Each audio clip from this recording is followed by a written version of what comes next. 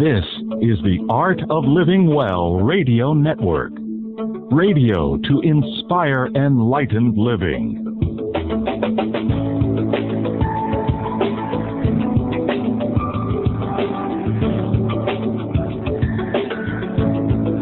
You're listening now to the Honest to God series with Ann Gale Rose and Ahanu. Welcome to our show today on a lovely, very hot, I have to say, San Diego morning. It's already, I think, 99 degrees, Ahanu, and it's only 10 a.m. So it's going to be a hot one today. Yes, it is. And speaking of hot, we were with the mechanic there this morning just to prepare the car to put it in storage because we're traveling to Ireland in the next couple of days. And at 9 o'clock in the morning, the sweat was pouring off the guy, wasn't it, Angel Rose? Poor thing, the yeah. Poor thing was in sweats, and that hour of the morning was crazy. But it leads us on to talk about these conditions that we're experiencing all over the world too, because we got a report from Ireland that they're experiencing a heat wave. Now, can you believe a heat wave in Ireland? Angel Rose, what are we heading into? I know, but I think their heat wave is only about 75 degrees, isn't it, Ahanu? Yeah, it is. It's not that hot, but for them, it's all about perception, of course. And didn't we have an interesting experience yesterday when we were speaking to a friend of ours who said that the ocean temperature off San Diego was 75 degrees. And he said if it dropped down to 68, he'd have to put on his wetsuit.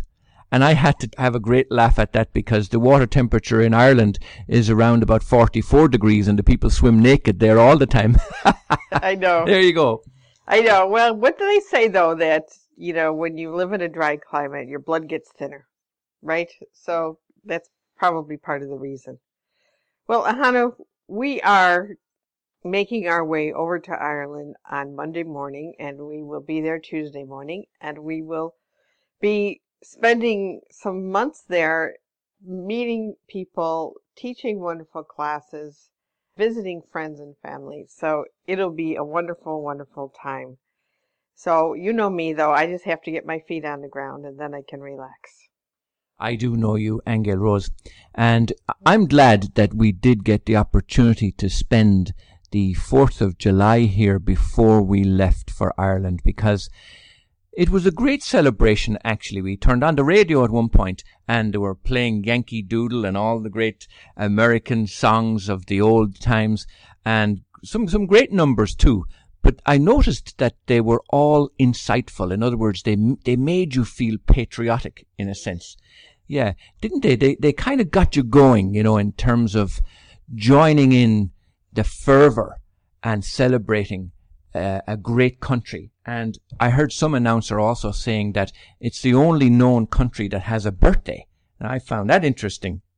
Oh, I didn't know that. Yeah, well, probably because most countries' histories go back way beyond into the dark depths of the past, and really nobody knows when they actually began. But the United States, of course, is well documented. So I found that really, really interesting. But the amazing display of fireworks all over the place, that was some show, wasn't it? It was. In fact, there were 3 or 4 huge shows last night. One at Legoland, one at the fair, another one down at the harbor, right by the military boats down there. And I have to say, too, Ahanu, being a spiritually and metaphysically minded person, I find that when they do play that kind of music, I do get very emotional. And I get emotional because it brings up the subject of freedom to me and how our country has changed since the founding fathers first put down that Declaration of Independence to protect our freedoms and rights.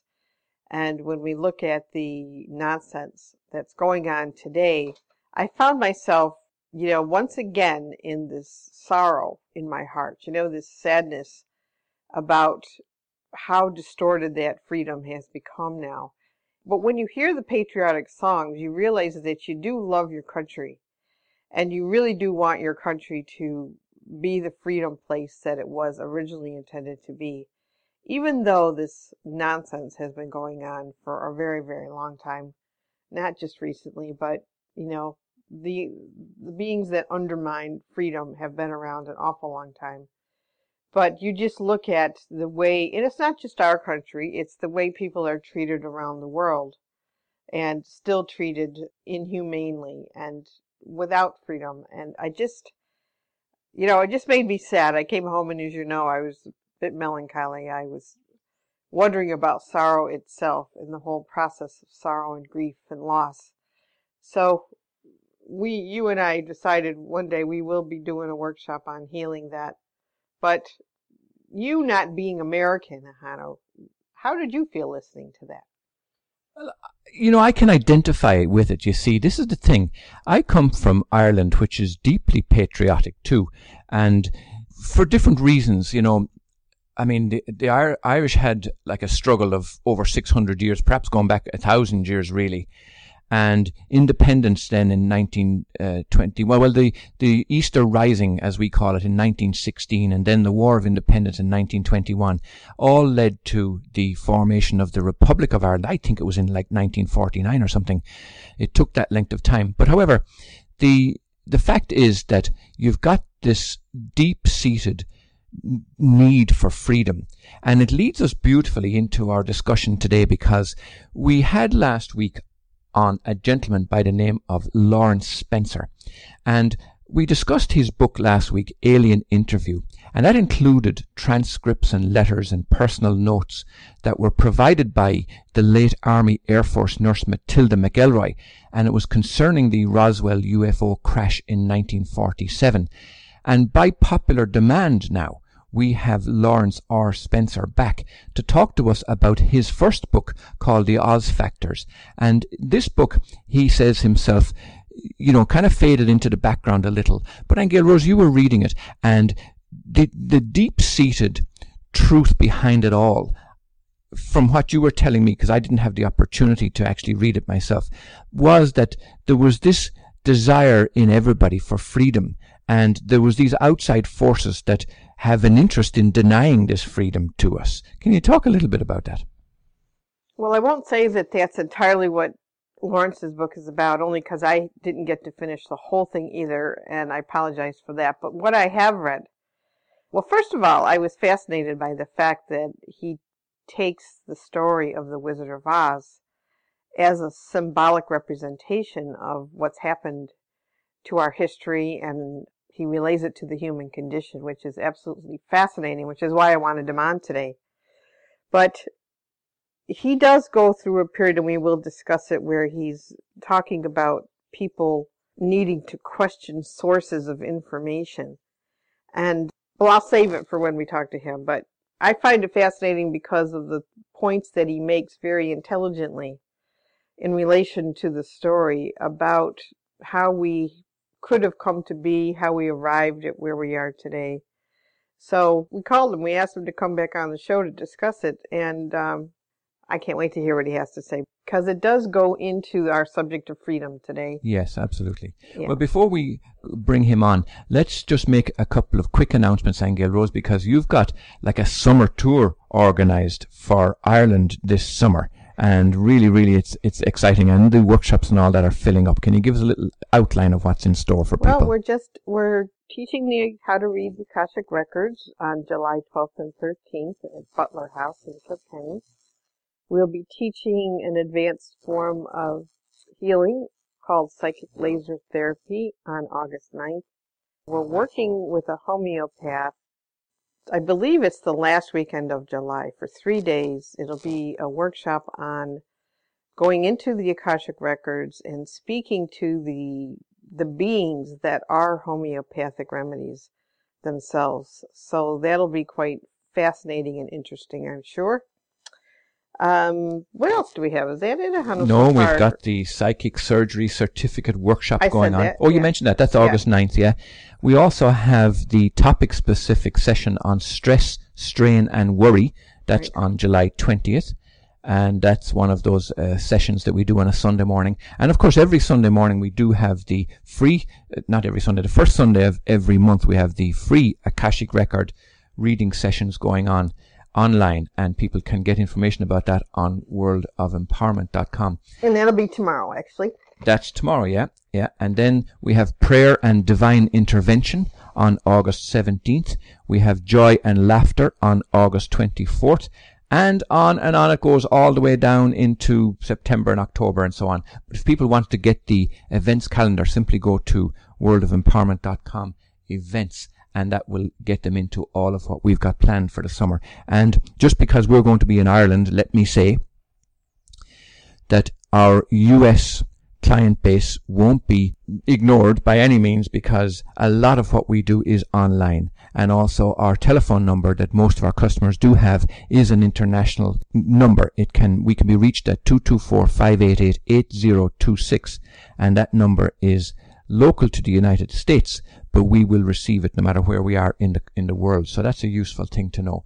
Now, I do want to give a little bit of background to Mr. Lawrence Spencer, because we had him on last week and we got a lot of hits as a result of his book, The Alien Interview.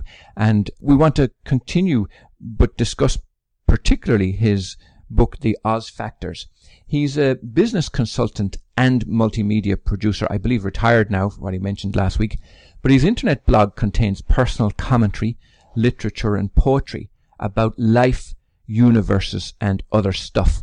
He's the author of 9 books, and his books explore facts and fantasies of universes, both physical and spiritual, including Western history, art, mythology, personal spiritual immortality, logic and science fiction. He also has a special interest and expertise in the books of Sir Arthur Conan Doyle, to whom the book Sherlock Holmes, My Life, is a tribute, and we will be going to have a pint of Guinness in the Arthur Conan Doyle pub in Dublin when we get there. And he's an accomplished oil painter also, and with all of these absolutely wonderful gifts he has, no wonder we felt very, very close last week on the radio, because these are the very subjects that we are deeply interested in. And he has made a groundbreaking study of the life and paintings of the Dutch master Johan Vermeer, about which the book Vermeer, Portraits of a Lifetime, is written. But in this particular book that we're going to discuss today, in The Oz Factors, he says, our humanity has long since been exceeded by the power of the wicked witches of science and government to destroy all life with nuclear weapons, alter our DNA, and control our minds with psychotropic drugs and our lives with media lies. Our thoughts and conjectures about life and the universe are often based on assumptions, unproven theories, hearsay, rumors, and misinformation. Decisions we make in life may be based on ancient attitudes and archaic practices. There are 12 common denominators that prevent observation, understanding, and workable solutions to problems of existence. How do each of these Oz factors influence our history, science, philosophy, our lives, and our future? We can choose our own yellow brick road. We can pull back the curtain of rhetoric and dogma. We can build a better emerald city for ourselves and our children. Do you really want to go back to Kansas, he says? And what a great way to bring on Mr. Lawrence Spencer. Good morning. Good morning. How are you? I'm very good, thank you. And I'm also enjoying or experiencing the extreme heat. I'm in Northern California, where it's already over 100 degrees. Oh my God! At 10 Yeah. o'clock. Yes, But, I know. I've lived in Northern California for a long time, so I'm used to that sort of thing, and I actually enjoy it. Do you? Well, I think we're, Yes. Hanu's from Ireland, so he's used to rain and 60 degrees probably as an average, and chilly nights with the turf fire. So we haven't quite acclimated to being a true Californian yet. Yeah. Well, we're moving towards it, though, may take more because than a lifetime. we find ourselves wanting to either turn on the heat when it when it goes below like 65 degrees, or, turn on the air conditioning when it's uncomfortably hot. And that's, I think, a real Californian approach to life. Absolutely everything must be in the comfort zone. Exactly, yeah. Well, Lawrence, I really want to talk to you about your book, The Oz Factors, because when I read Alien Interview, of course I was on your website and I was scouting around and I saw this book.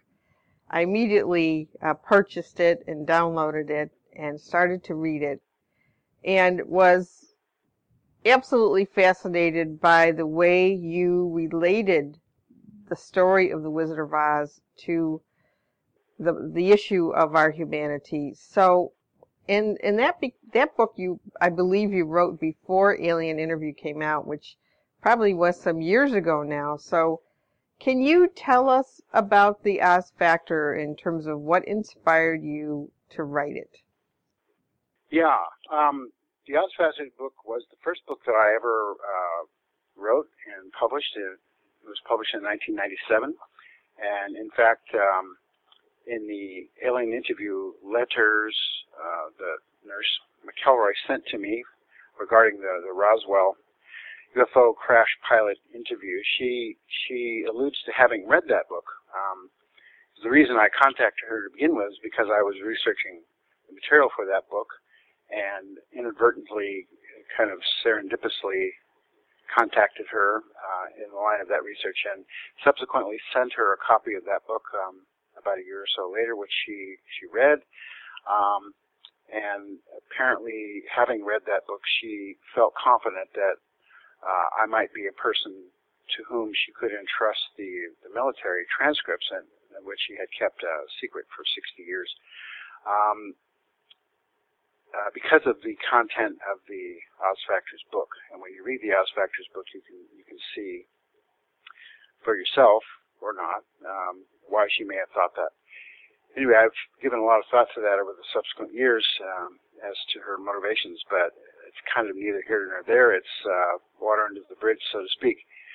The reason I began researching the Oz Factors book, together with the lady who was the editor of that book, Carol South, who has unfortunately passed away from breast cancer many years ago. Very, very wonderful being. We and a lot of other people in life on this planet were concerned about,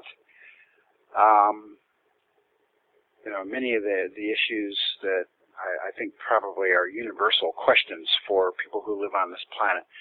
Let me just read to you a couple of things from the book that are a very precise statement of my reasons for doing the research, which took many years, by the way.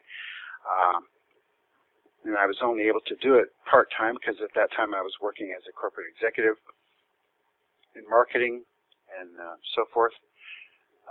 So I wasn't able to dedicate all of my time to it, but over a period of years I was able to amass and evaluate a considerable body of information. This is, really before the Internet was, and Wikipedia were commonplace, and the Internet wasn't contrived until the early 1990s.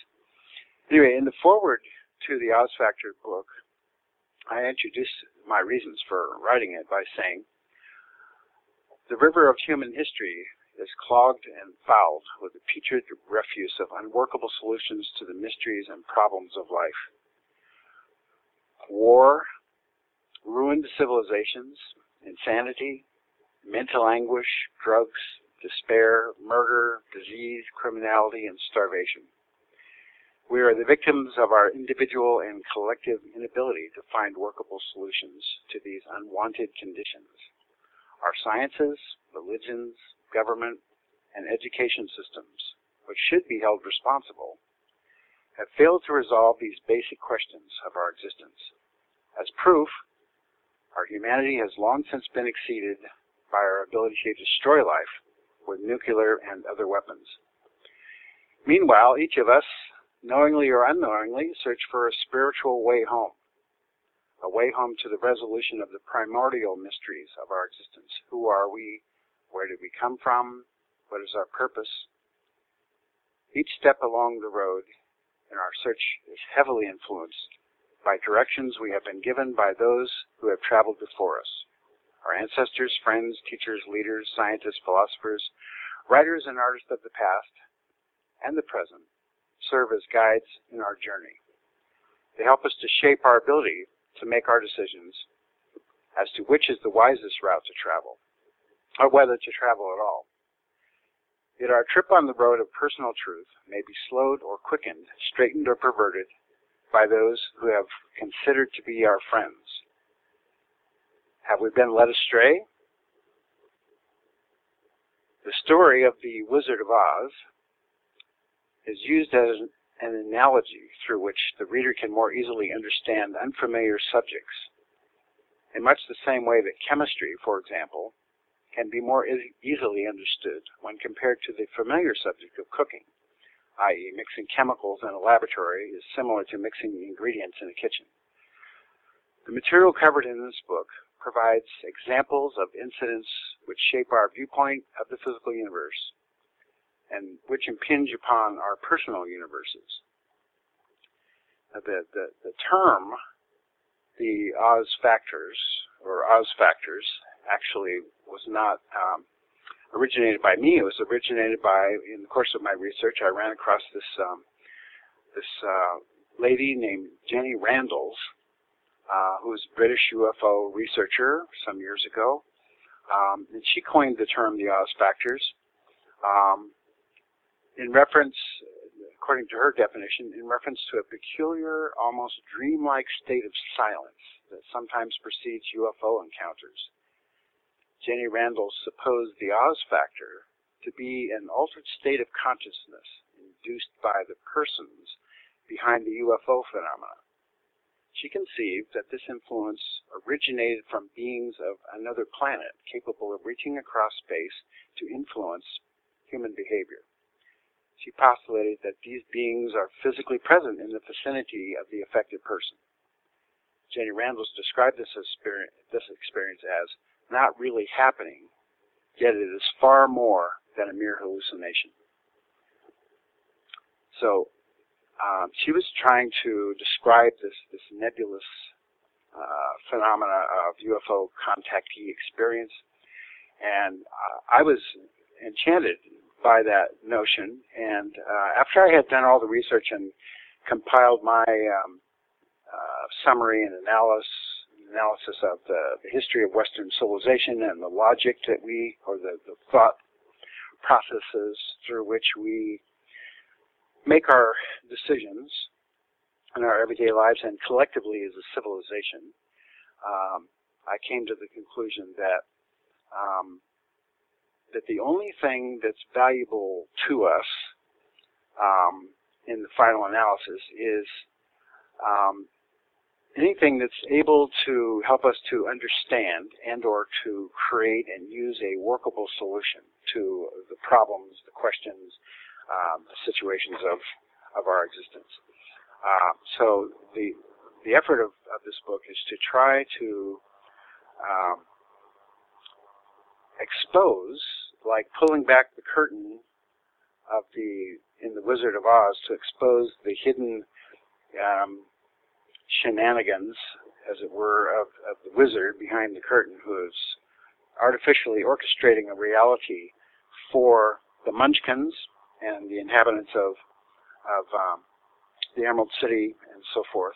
That is not real. It's a construct based on the vested interest and the personal aspirations and desire for control or power or possessions or whatever it may be on the part of the wizard. Yes. It's not a construct of reality. It's a construct of personal vested interest influences on those unsuspecting persons who assume that because the wizard is supposedly wise and powerful and all-knowing, that he should be listened to and followed, and we should obey and comply and do what we're told.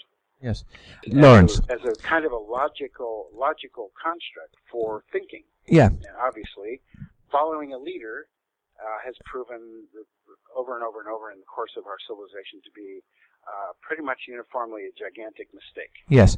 Do you think, Lawrence, that the writer, the original writer of The Wizard of Oz, would have known some truths and maybe wrote the original book or the original script as a kind of a masquerade, as you say, a kind of a curtain, a cloud, a veiled lesson somewhat? Do you think that there was some background knowledge that they have? Because we've also heard that, say, the authors of Star Trek or Avatar might have some kind of spiritual insight into what's going on, and this is a kind of a representation to help us understand it in a way that we're comfortable with. Well, that's a good question. Let me answer that by explaining how it was that I came to use the film script of The Wizard of Oz as an analogy in the process of relaying this information that I researched. I did all of the research for the book. I wrote the entire book. It was edited. Everything was ready to go. And my editor and I sat down and we read it through again, and we said, wow, this is about the most boring, right, dry, unimaginative, unpalatable body of information. Nobody's going to read this, and if they do, it's just not going to be intriguing. So I was thinking about the problem of, okay, how do you communicate about this subject matter or this variety of subject matters in a way that would be understandable and of general interest to the public? So what is it at that time? This is in the mid-1990s. What conveyance or what analogy or what metaphor might everyone understand in a popular? So I thought, well, gee, what is the most popular film ever produced? And at that time, of course, and probably still to this day, it was The Wizard of Oz film with Judy Garland. And of course, that film is based on the books about the Land of Oz by L. Frank Baum, who was a failed business person, lived in the Midwest. He owned a chicken farm, and he about starved to death, and he did so many different things to try to earn a living for himself and his family. And because he had children, he was and this was back in the 20s and 30s, I think, was told stories to his children to amuse them, or to keep them entertained and so forth, because they didn't have television and radio and all that sort of thing. And he was also a bit of as I understand, a bit of a thespian performer, and he enjoyed all that kind of thing very much. So he made up these stories as children's stories for his kids, and obviously they're extremely metaphorical and insightful and spiritual in many ways. However, the film script that was finally used in the finished edited version of the film many years later. The film was released in 1936, the same year as the film Gone with the Wind. Gone with the Wind won the Academy Award that year for Best Picture. Wizard of Oz was kind of a runner-up to it. Even though these were the first two films ever in the history of film that were filmed in Technicolor, colored films, amazing. But what I discovered when I started studying the L. Frank Baum books about Oz compared to the film script of the story of the Wizard of Oz, is that the film script version is actually a collaboration of many different people. The script was changed over and over and over, and the film had experienced a tremendous amount of difficulty in filming and turmoil and starts and stops, and they changed directors 7 or 8 times, and every director demanded a rewrite and his own personal input. So it was actually kind of a real hodgepodge and conglomeration of disputational ideas and thoughts and creative processes and so forth.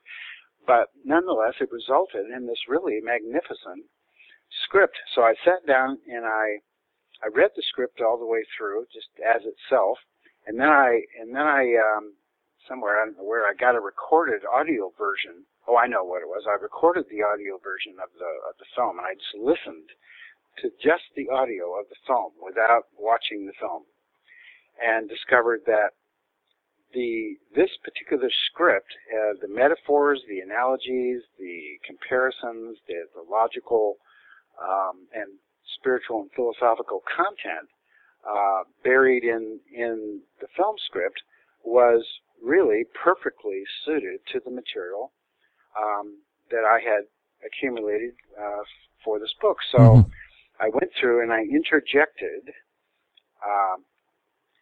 quotations from the film in the various sections of the book where I felt that they were appropriate by means of analogy or explanation to the material in the book.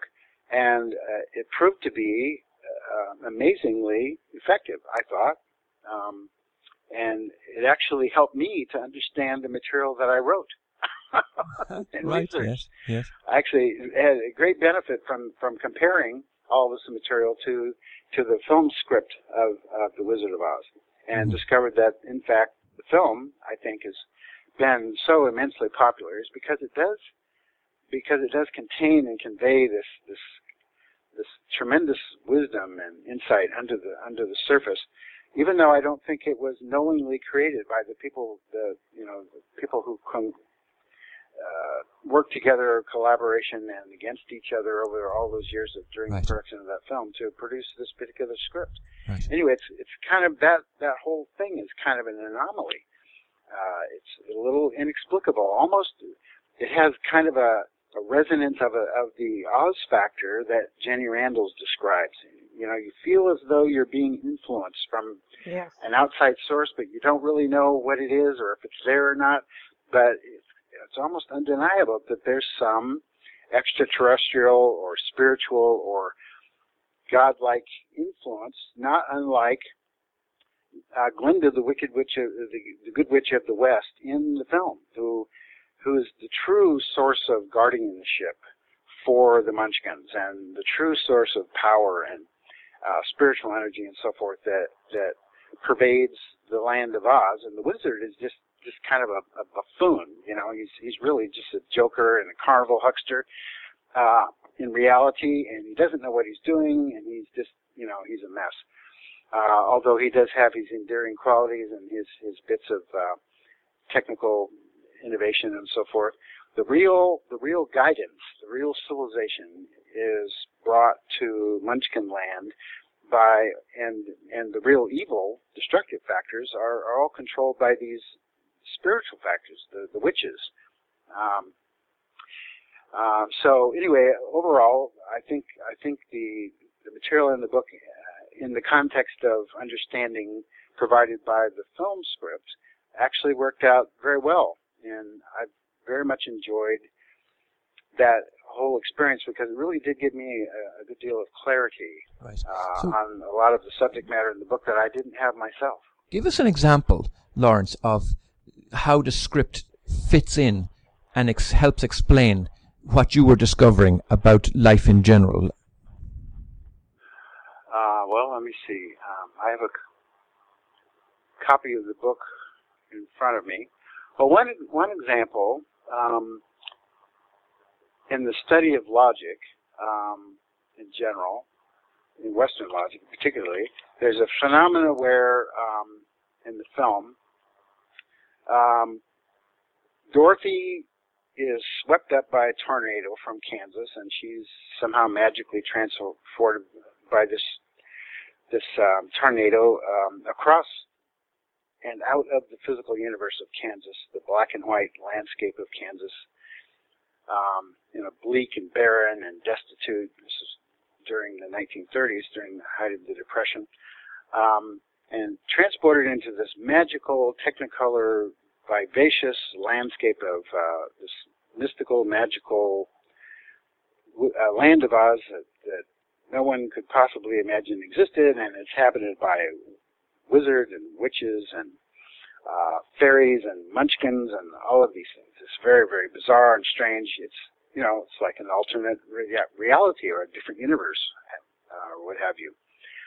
So when she comes down to the farmhouse that she's in, crashes and kills the Wicked Witch of the East, and the Munchkins are all elated by this because, oh my God, this evil force in our lives have been eliminated. Therefore, Dorothy must be some sort of a messiah or savior or goddess or something, and because look at, she crashed her house on top of our arch enemy.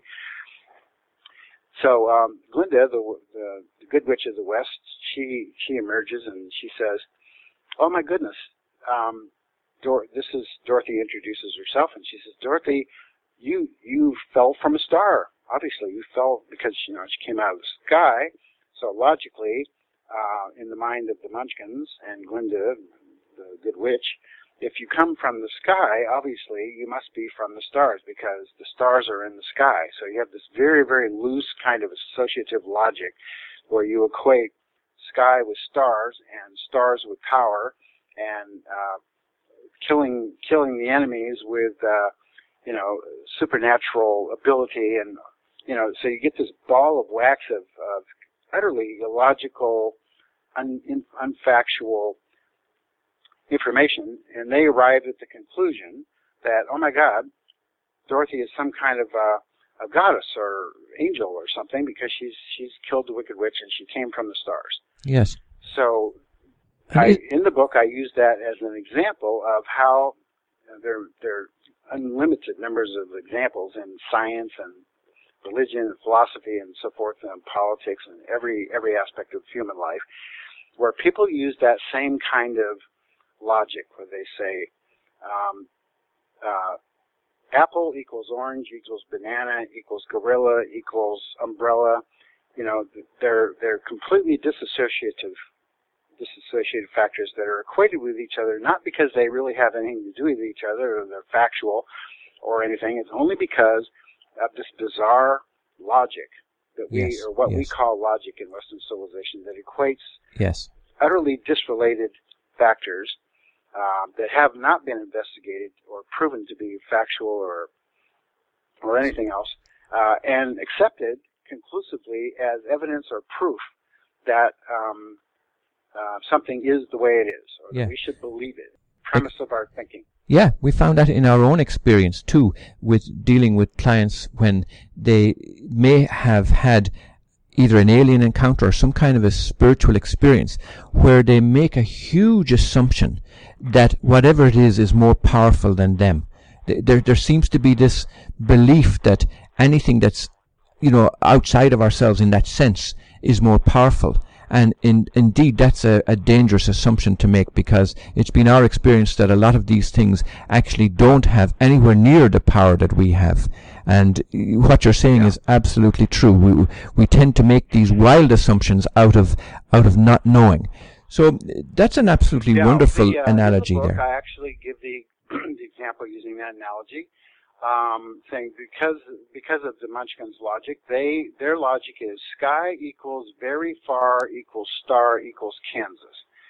This kind of reasoning process could be called everything logic. Everything equals everything. This sort of logic might also be the definition of stupidity.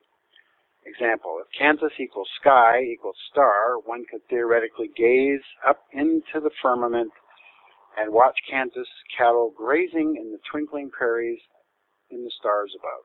Unfortunately, much of what we call science on planet Earth is based on everything logic.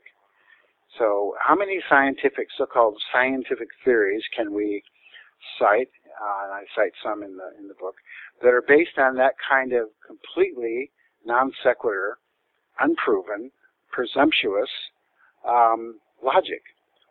And yet, this is the kind of the ordinary, everyday thought process that human beings seem to follow. One person says, "Oh, I saw a UFO," and another person says, "Oh, I saw a UFO," and so first thing you know, everybody in the crowd is going, "Oh my God, UFOs are real. We're being invaded," and so forth. And this actually happened in many, many, many times, and the most notorious example of that kind of contagion of hysterical, unproven mania was with the Orson Welles radio broadcast back in the day, with the invasion of Martians to Earth. And people all over the country and all over the world, in fact, actually went crazy because they assumed that because they heard it on radio Yes. that it must be true. That's exactly the And thing. that's the only logical assumption they had to go on. There's no evidence, no proof. You look out the window, there's nothing happening, everything is normal and calm, and yet because you hear this radio show, you go, oh my God, it must be true, we're being invaded, we're all going to die. That's right. And we get the same thing too that's from the kind religions. of lunacy that we call science on this planet. We get the same thing And from religions. You know, if it's the Pope says it, then it must be true. Or if Allah said it, then it must be true. Yeah. Or if it's on the internet, it must be true. I mean, we've got our granddaughter. If it's on Facebook, it must be true. I know, it's absolute crazy, isn't it? Yeah, people watch television and they go, well, I saw it on the 5 o'clock news. It has to be true. Yes. Well, you know, if you really do the research, you find out that every single thing you see on every news broadcast around the world is artificially contrived. In a studio, it's written by a writer who is told what to write by the people who represent the financial interests of the sponsors and the banks and the money providers and the politicians and so forth. And it's all false reality, every single bit of it. Except maybe for the weather. Yeah. I have a question, Lawrence. I want to back up a little bit with this conversation where we started in the beginning talking about groups of people who are creating an illusion of reality that we all have believed in. Could you talk to us a little bit about that illusory reality as you see it? In what kind of false reality are they creating that we've bought into? And just before you answer that, Lawrence, we do need to take a very, very quick little studio break. So hold your thought there and answer that as soon as we come back after this. This is the Art of Living Well Radio Network. Radio to inspire enlightened living.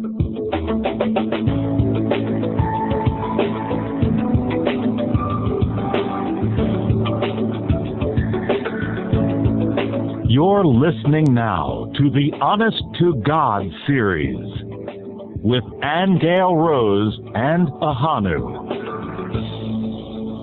All right, we're back now. Thank you very much for that, Ahanu. And we are with Lawrence Spencer talking about his book, The Oz Factors.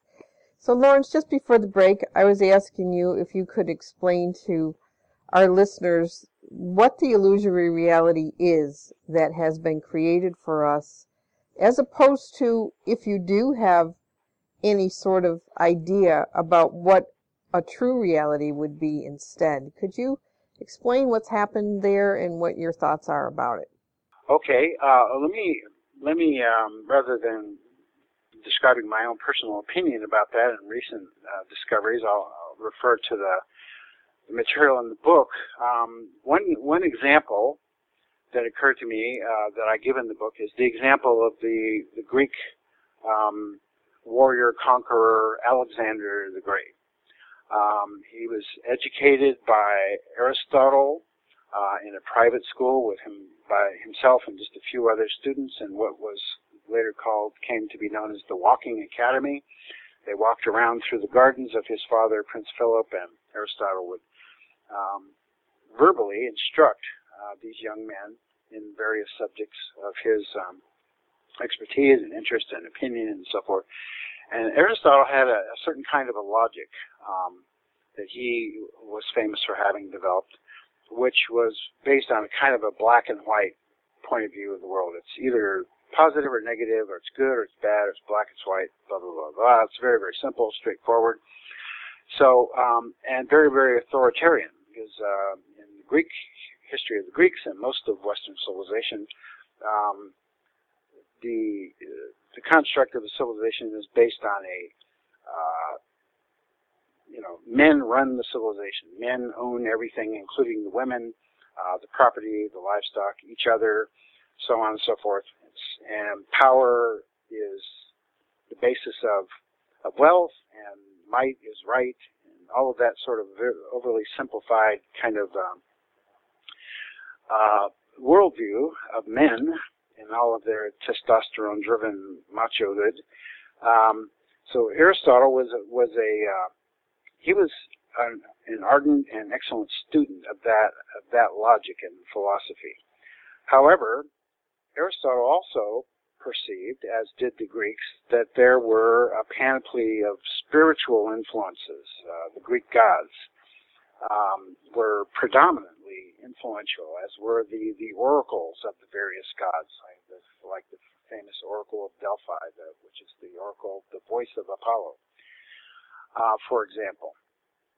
So when Alexander set out to conquer the world, he felt that he himself was worthy of worship. He was a god. He was godlike because, as witness his conquest and his power and his ability to command men and conquer civilizations and slaughter thousands and thousands of men in a day and so on and so forth.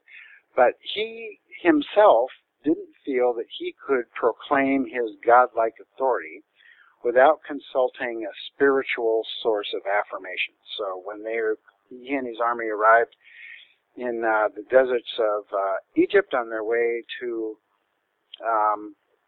the capital of Egypt, they stopped at out in the middle of the desert where there was I'm not sure what you call it exactly, a home of some sages and soothsayers and so forth, an oracle temple.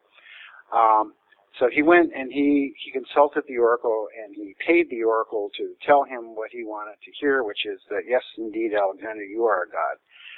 So he emerges from his consultation with the oracle and announces to his troops, yes, the oracle has confirmed that I am a god, and hereafter you will address me as the god that I am, so on and so forth. Well, his soldiers didn't necessarily buy that. Most of them did, but his generals didn't buy it. But nonetheless, they all trooped off and went about their business of conquering the rest of the known world. Solely on the authority, or the hearsay, or the say-so, of an unseen, unverified, completely spiritual, ethereal, verbal opinion expressed by Alexander, that he himself was a god, and he is a god because this oracle says so. Well, who is the oracle? The oracle is just this, these broken down old men sitting out in the middle of the desert in a hut, basically, meditating all day and espousing all of this spiritual power and insight and so forth. So Alexander uses this kind of mystical, spiritual, unseen, otherworldly, whatever you want to call it, influence to manipulate his power and control and possession of the world as it was known then. And that same phenomena, that same basis of authority, the self-appointed, godlike rulers of the planet, the Queen of England, the various emperors of various countries and various times and places, religious leaders and so forth, are self-appointed authorities, leaders, godlike beings who, by quote, divine right, unquote, are authorized to tell you what to think, how to think, where to live, when to live, what to eat, what not to eat, so on and so forth in your civilization. But principally, they're exhibiting and manifesting their own desire to control you and everything in the world to a greater or lesser degree, according to whatever their vested interest is. And the word vested interest is a common expression which says exactly what we're talking about here. A vested interest is a personal interest that forwards your personal survival and your personal goals or aspirations, whatever those may be. In the case of Alexander, obviously it was to conquer the entire known world at that time and be a living god, while at the same time being a man of flesh and blood. And I'm hard-pressed to really find any difference or any change or any in all of the phenomena of civilizations of Earth throughout its entire history.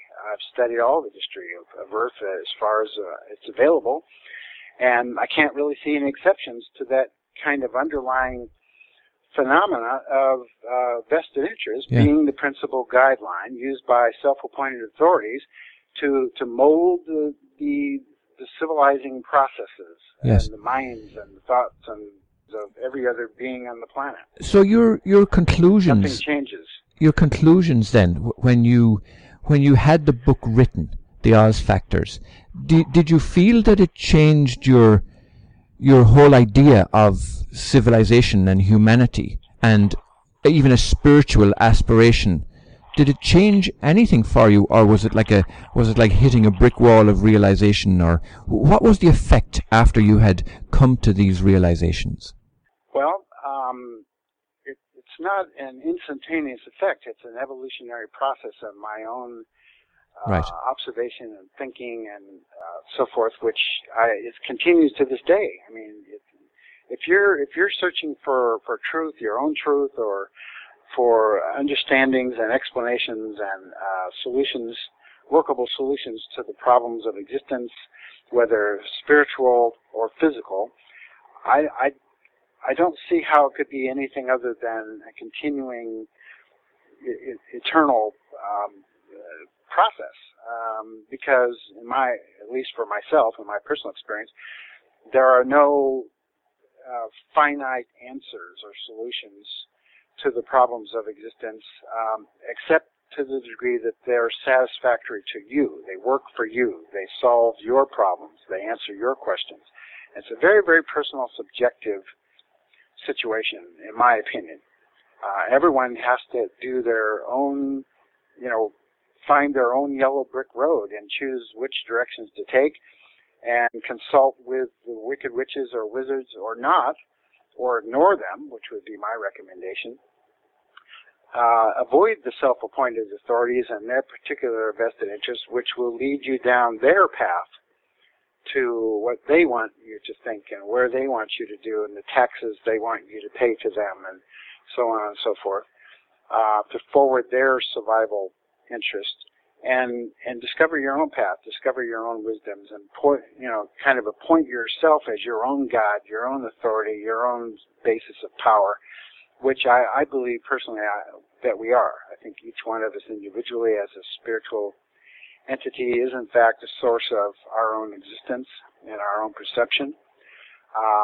That was probably the fundamental conclusion that I came to at the time of having written that book, and Lawrence, because my...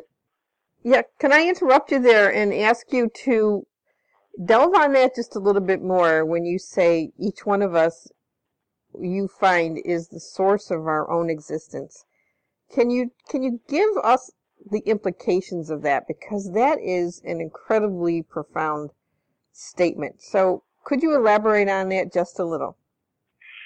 Well, that idea, that concept isn't really covered in the Oz Factors book per se. It's at that time my thinking about it wasn't crystallized nearly to the degree that it has become since, or expanded upon. But in the Oz Factors, there are a number of examples in the context of the book which describe this phenomena, this personal experience like Dorothy has in the movie The Wizard of Oz, where at the end of the film she's spent her whole time trying to get out of the land of Oz and away from the wicked witches and the flying monkeys and so forth, and get back to Kansas where everything is calm and orderly and safe, and where there are people that know her and love her and so forth. And Glinda, the good witch of the West, helps her come to the realization that she alone, by herself, has the power to manifest or create anything for herself that she wants to, any location, any thought, any desire. And all she has to do is wish it to be so and click her ruby slippers, the heels of her ruby slippers together, while thinking that she wants to be home. And magically she's home, just like that. So she makes the decision, she decides to be home, and she's home. And all of the wizards and witches and technologies in any universe were not able to accomplish that fact for her. Only her decision to be home was what took her home. So for me, that's kind of a metaphorical example of, there are millions of such metaphors of that idea. It's like, and quantum physicists have been studying the phenomena of thought manifestation, and many, many, many books have been written by lots of different people over the years and by the Indian gurus and so forth, that about the law of attraction and about the manifestation of thought as the source of universes, or the source of energy, the source of physical matter, the source of changing realities and perceptions and so forth. Lots of wonderful books have been written about that. And I think that phenomenon has been understood in India and other places for many, many thousands of years. But in the Western world, and certainly in science, in particular in Western science, that knowledge and wisdom and so forth is forbidden. It's excluded. It's, if you can't measure it with a set of calipers and a thermometer, it doesn't exist. But in spite of the fact that there's evidence and proof and phenomena all around you of spiritual influences on the behavior and, perception of not only human beings, but all life forms. And yet in Western science, those phenomena are excluded and ignored purposefully because it can't be measured in a test tube in a laboratory. So that, which is another example in itself of crazy, insane, everything logic. I mean, how can you exclude 99% of the evidence and come to a conclusion that certain phenomena are true or false based on the fact that you can measure it in a test tube or in a laboratory? And because you can't measure subjective perception or thoughts or ideas or opinions in a laboratory, that means that they're invalid and of no use. And that's one of the principal reasons why we have so many unworkable solutions to the problems of survival and well-being and so forth on this planet, is because the so-called logic of our civilization demands physical universe proof and evidence in a measurable sense of everything. Otherwise, it's excluded as evidence, and it is not allowed to be made part of the equation of our solving our problems. Right. Here's a question, Lawrence.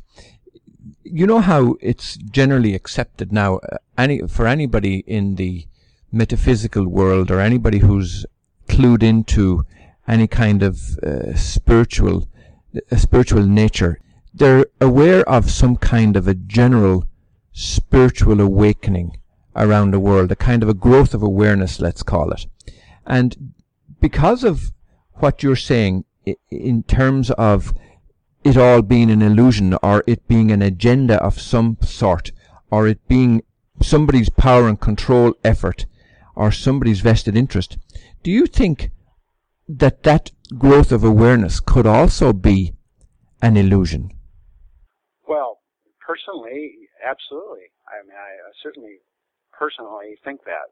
However, I think for me the bottom line is a much greater overriding factor, which is that each individual being for themselves must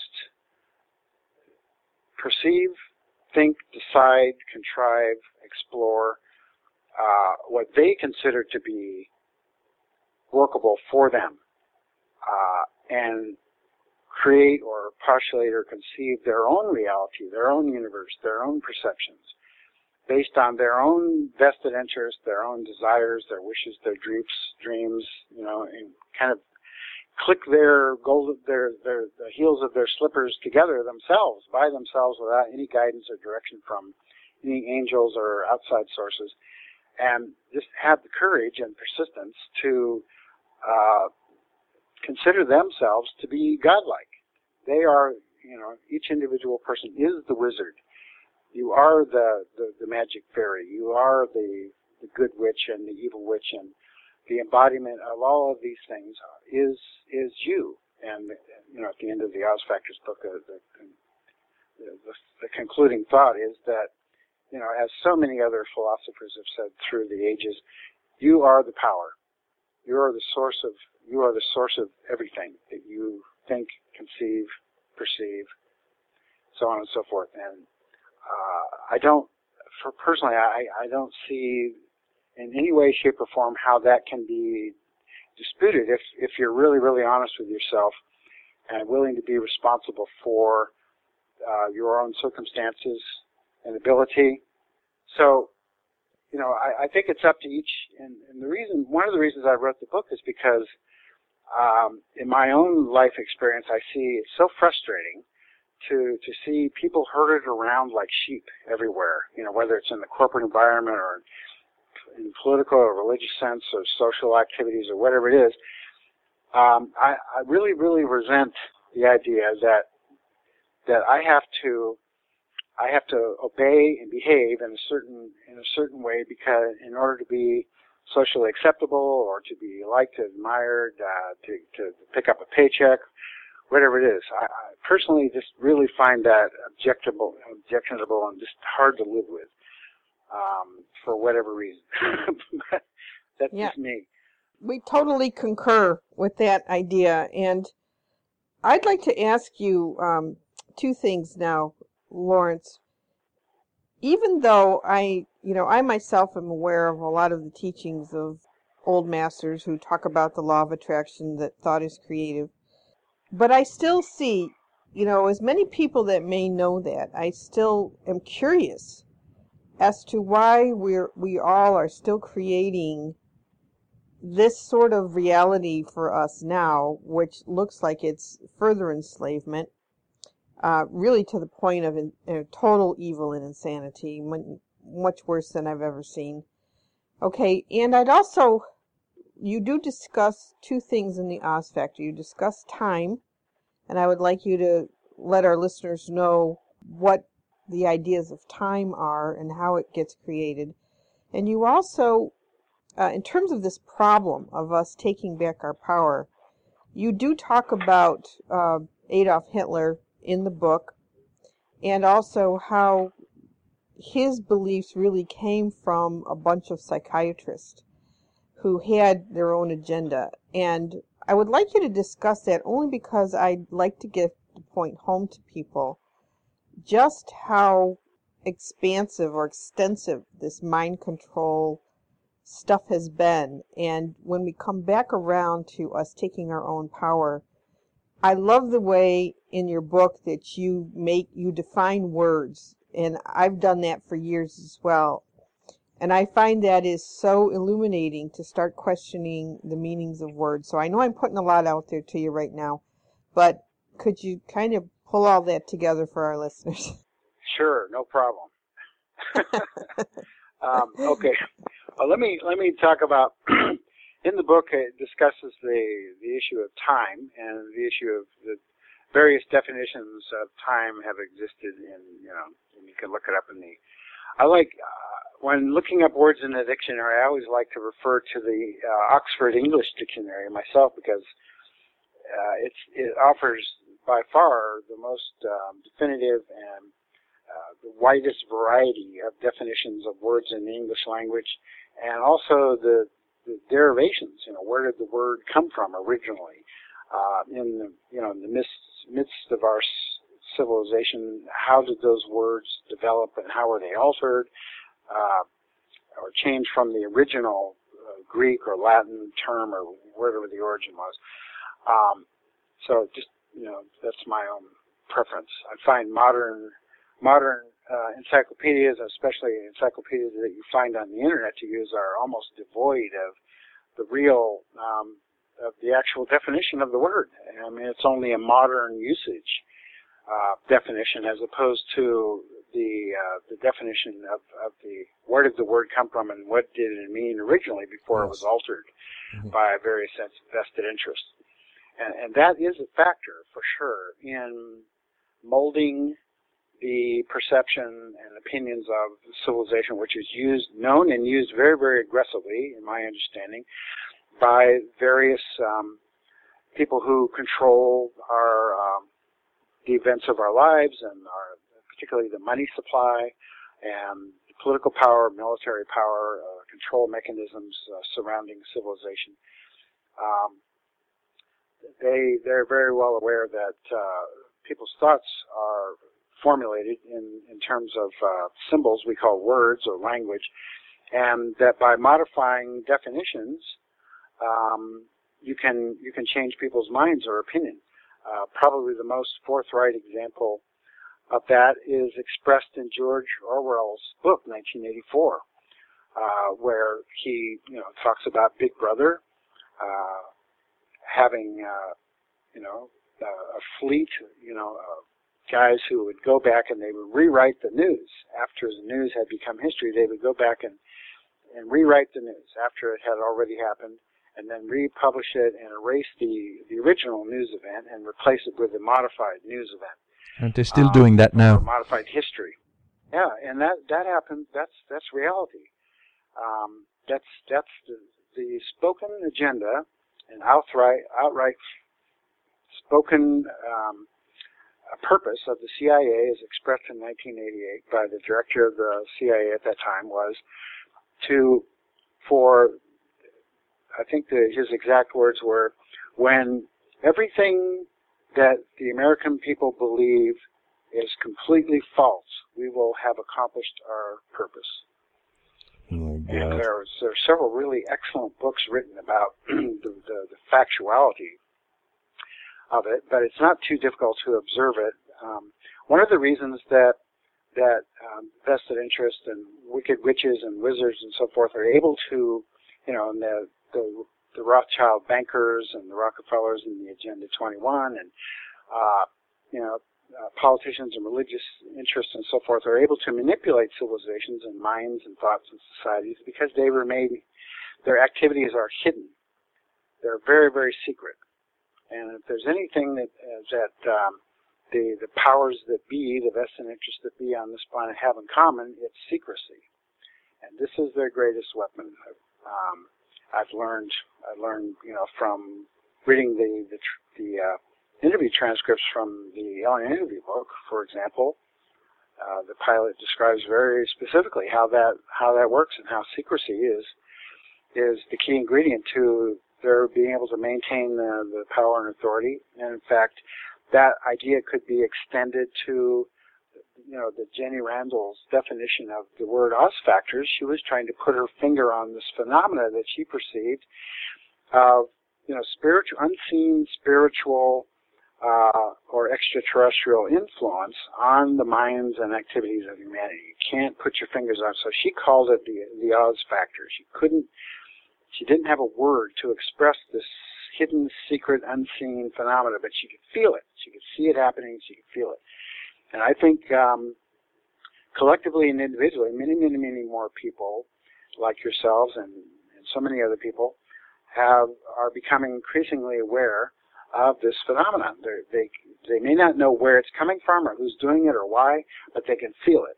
And more people are giving names to it. They're pointing the fingers. They're identifying who are the wizards behind the curtains, manipulating the machinery of civilization and warfare and, printing the phony money that we use, what we call currency, the fiat currency system, and so on and so forth, that are all contrivances of a tiny, tiny handful of secret society beings on this planet or off planet or wherever, to create a illusory, delusional perception of that a certain reality exists because they say it exists and because they can reinforce it with the bayonet, or they can, they can put you out of business, put you in prison, starve you to death, or whatever.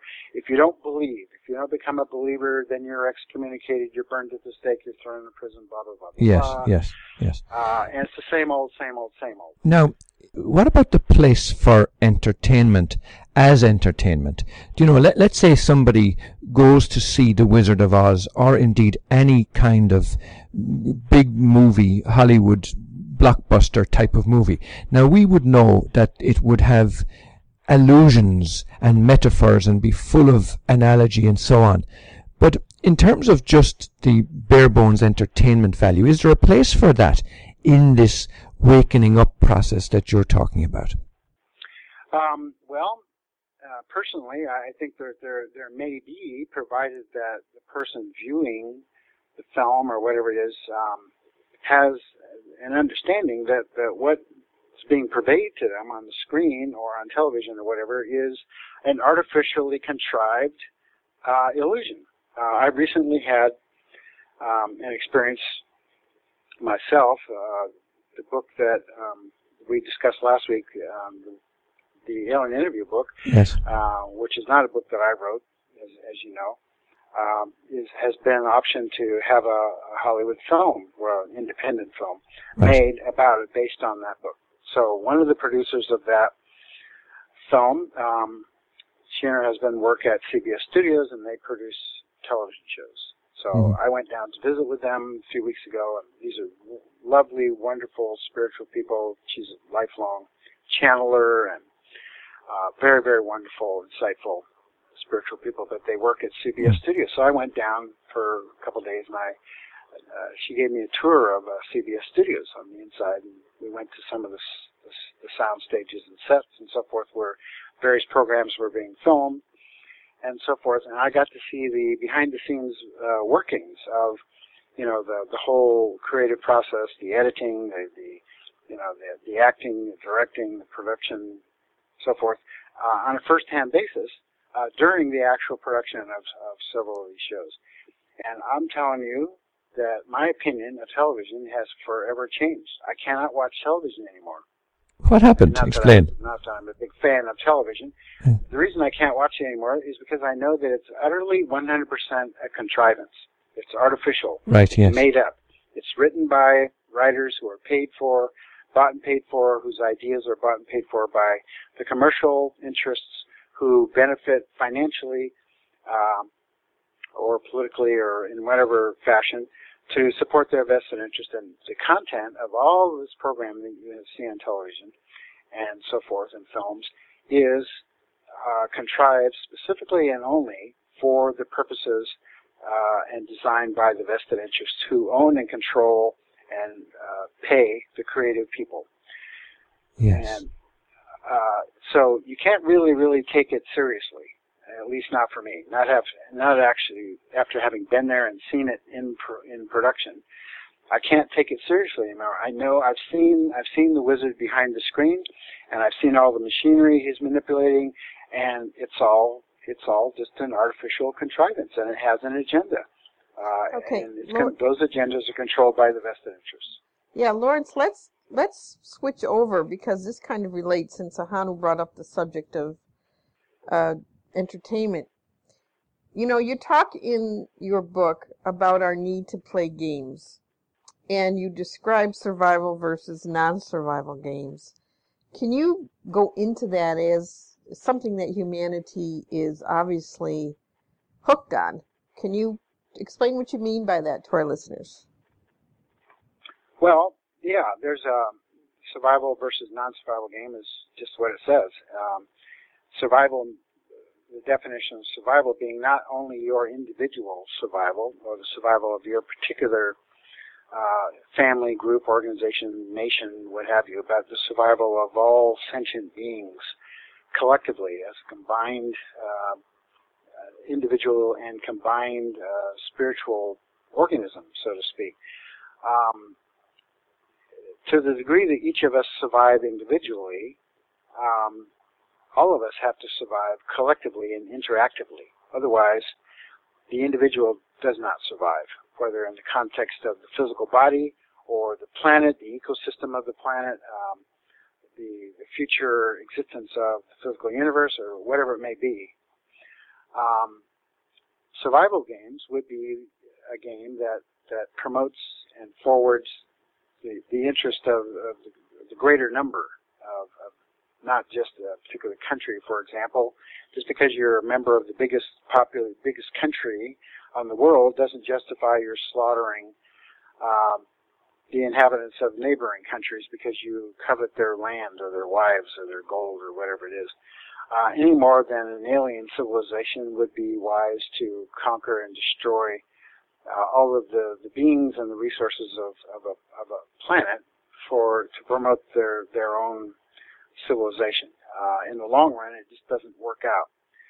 So the non-survival games that we experience, like war and the Federal Reserve Bank and politics, what we laughingly call politics in this day and age, all of these interests that are driven by private, personal, secret, vested interests are games, not survival games, because they're based on survival of a very, very tiny percentage of elite, wealthy, powerful individuals who have absolutely no awareness or care for anyone, including themselves. They're not aware that even they themselves are a spiritual entity, much less anyone else. So their oblivion, their personal spiritual and intellectual oblivion, is the basis of their perpetually destructive, authoritarian, like Alexander the Great. He conquered the world, and then he died in, a drunken fit of hysteria, and hated by everyone universally. So what did he actually gain there? In fact, he was not a god. In fact, he was just a crazy, insane, power-hungry lunatic, and he died at the age of 32, having massacred millions of people around in the wake of his conquest. And his only legacy are a bunch of ancient cities around the planet that bear his name, Alexandria, to this day. So what? Having your name on a plaque or a monument or a statue or a city or whatever, what does that mean in terms of actual survival, happiness, the potential perpetuity of a civilization, the ability to be sustainable and have joy and wonderful experience and pleasure and all of these things which are, we consider to be survival. If it doesn't enhance or encourage or persuade or manifest as pleasurable for the greatest good of the greatest, I hate to use this idea of the greatest good for the greatest number, that doesn't always work. Right, often yes, the majority is crazy and insane, as is demonstrated on a daily basis by the democratic process. Just because you're one of the majority in the voting in an election doesn't mean that your solution or your ideas are survival. They could be extraordinarily destructive, and most usually are. That's my idea of the contrast between survival and non-survival games. Right. Well, you mentioned about Alexander the Great, and it has been our experience that when we did a session, an Akashic Record session, fairly recently about the famous deceased. Now, we didn't ask specifically about what Alexander the Great was doing, but we did ask about other famous people. And what we found was that us keeping them in our memories, in the collective memory, tended to keep them earthbound. Now, therefore, somebody who has this desire for power and control, and who goes into the annals of history, like Alexander the Great, for example, that may be something that they want to keep them in power and control at this level of consciousness, at this level of spiritual growth. So it may not always be a good thing or a wise thing, depending, of course, on your own aspirations. But here's what I want to do, Lawrence. Let's remind our listeners that we're speaking with Lawrence Spencer about his book, The Oz Factors, and was published in 1997. And I want to do a very, very quick little summary, and we want to stay on the line there with you, because we want you to give us a little summary of what you've learnt from all of the books that you've written and your experience with dealing with all of these kinds of things in the last long number of years. But you spoke about how the Oz Factors came to be written, and you spoke about Jenny Randall's definition of the Oz Factors, which was like a dreamlike state of silence, sometimes preceding a UFO encounter. And you talked about the analogy of the film script, The Wizard of Oz, which was written in 1936 and was released at the same time as Gone with the Wind, and how the mystical and magical land of Oz is a metaphor. And then you did give us a fantastic analysis of stupidity and logic and how our conscious decisions are made. And you spoke about the story of Alexander the Great and the power of divine right and that vested interest that people in politics and government and power and control and religions tend to believe that they have. And you spoke about the place for entertainment in our lives, our eternal search for truth, the insanity of logic, realizing that you are the source of everything. And then you talked in great detail, very eloquently, about the importance of the definition of words and their origins, and how the weapon of secrecy works to maintain authority, and how the very survival of individuals and the collective is a game. So, in order to bring us to a conclusion here, Lawrence, could you just tell us about all of the books that you've written, and maybe particularly Oz Factors, what it was that you feel you're bringing to the world, what the world has to gain from reading those books and that book in particular? Okay.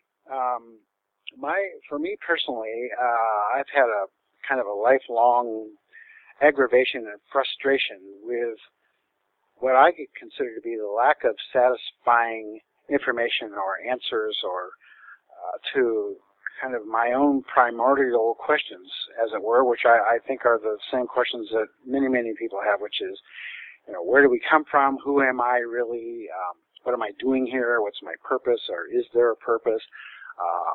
All of these kinds of existential questions, if you will, that people ask themselves in perpetuity and never seem to find universally or collectively an agreed upon answer or solution to, the resolution of those inexplicable frustrations and inconclusive questions that we have. So, I started, the reason I wrote this book and really ultimately all the books that I've written are kind of my own personal journey in trying to resolve those questions for myself and find something that I consider to be a worthwhile answer, because all of the sources of answers that I've investigated, whether it's be religion, philosophy, history, politics, whatever it may be, science certainly, when you go out looking for answers, in my experience, the answers are highly inconclusive. They're crazy. They're illogical. They're conflicting. They're not based on anything other than somebody's opinion, ultimately, with very, very few exceptions. So I eventually have come to the conclusion that my opinion is really the only opinion that I can rely on. And as a spiritual being, I personally have the conviction that we live forever and will continue to live forever, and that in that process I have to be my only sole, most reliable friend and companion throughout all of eternity, because I'm not sure that I can turn to somebody and say, gee, what should I think about this, or what's the answer to this or question or that. I have to ask myself, and I have to find my own answer. Right. So to that degree, I think, like Dorothy in The Wizard of Oz, we have to each decide what it is that we want to be, who we want to be, where we want to be, and so forth, and click our own heels together and be responsible for the fate of our own decision, just as she was in the film. So if you want to be in Kansas, just be in Kansas. As absolutely not. Fantastic. And could you just give out your contact details, Lawrence? Yeah, my personal blog is www.lawrencerspencer.com, and all of my books are on there. All of my books are in print form, electronic form, and have been produced as audiobooks, so you can listen to them either from iTunes or audible.com, Amazon, so on and so forth. I appreciate very much your having me on your show again. You're delightful beings, obviously highly intelligent and perceptive, and I very much appreciate your having me as your guest and becoming acquainted with you. And I look forward to knowing you better in the future. Yes, likewise. And just as I'm sitting here listening to you today, of course, my mind's reeling with about 1,000 other questions. So I'm sure this will not be the last time we have you on. Yes. I'd be delighted to visit with you anytime, and I wish you the very, very best of luck with your visit to Ireland this summer. I wish I could go with you. It sounds delightful. Okay. Thank you so much. Yes, thank you, Lawrence. We do have to leave it there, unfortunately, and we will put your contact details and your books and so on our website as well, so as to help you out with the promotion of that as best we can. Okay, you've been listening to myself, Ahanu, and Angel Rose on the Honest to God series radio show.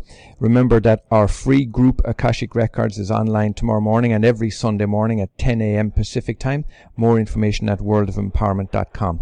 And remember, next week it could be you. If you'd like to come on the show and discuss your passion or your spiritual business, if you have a book launch or anything like that, do contact us at worldofempowerment.com. So until next Saturday at 10 a.m. Pacific time, we send you our love, our blessings, and thank you for listening to Ahanu and Angel Rose on the Honest to God series. And as we say in Ireland, Slán agus beannacht de live go léir. This is the Art of Living Well Radio Network. Radio to inspire enlightened living.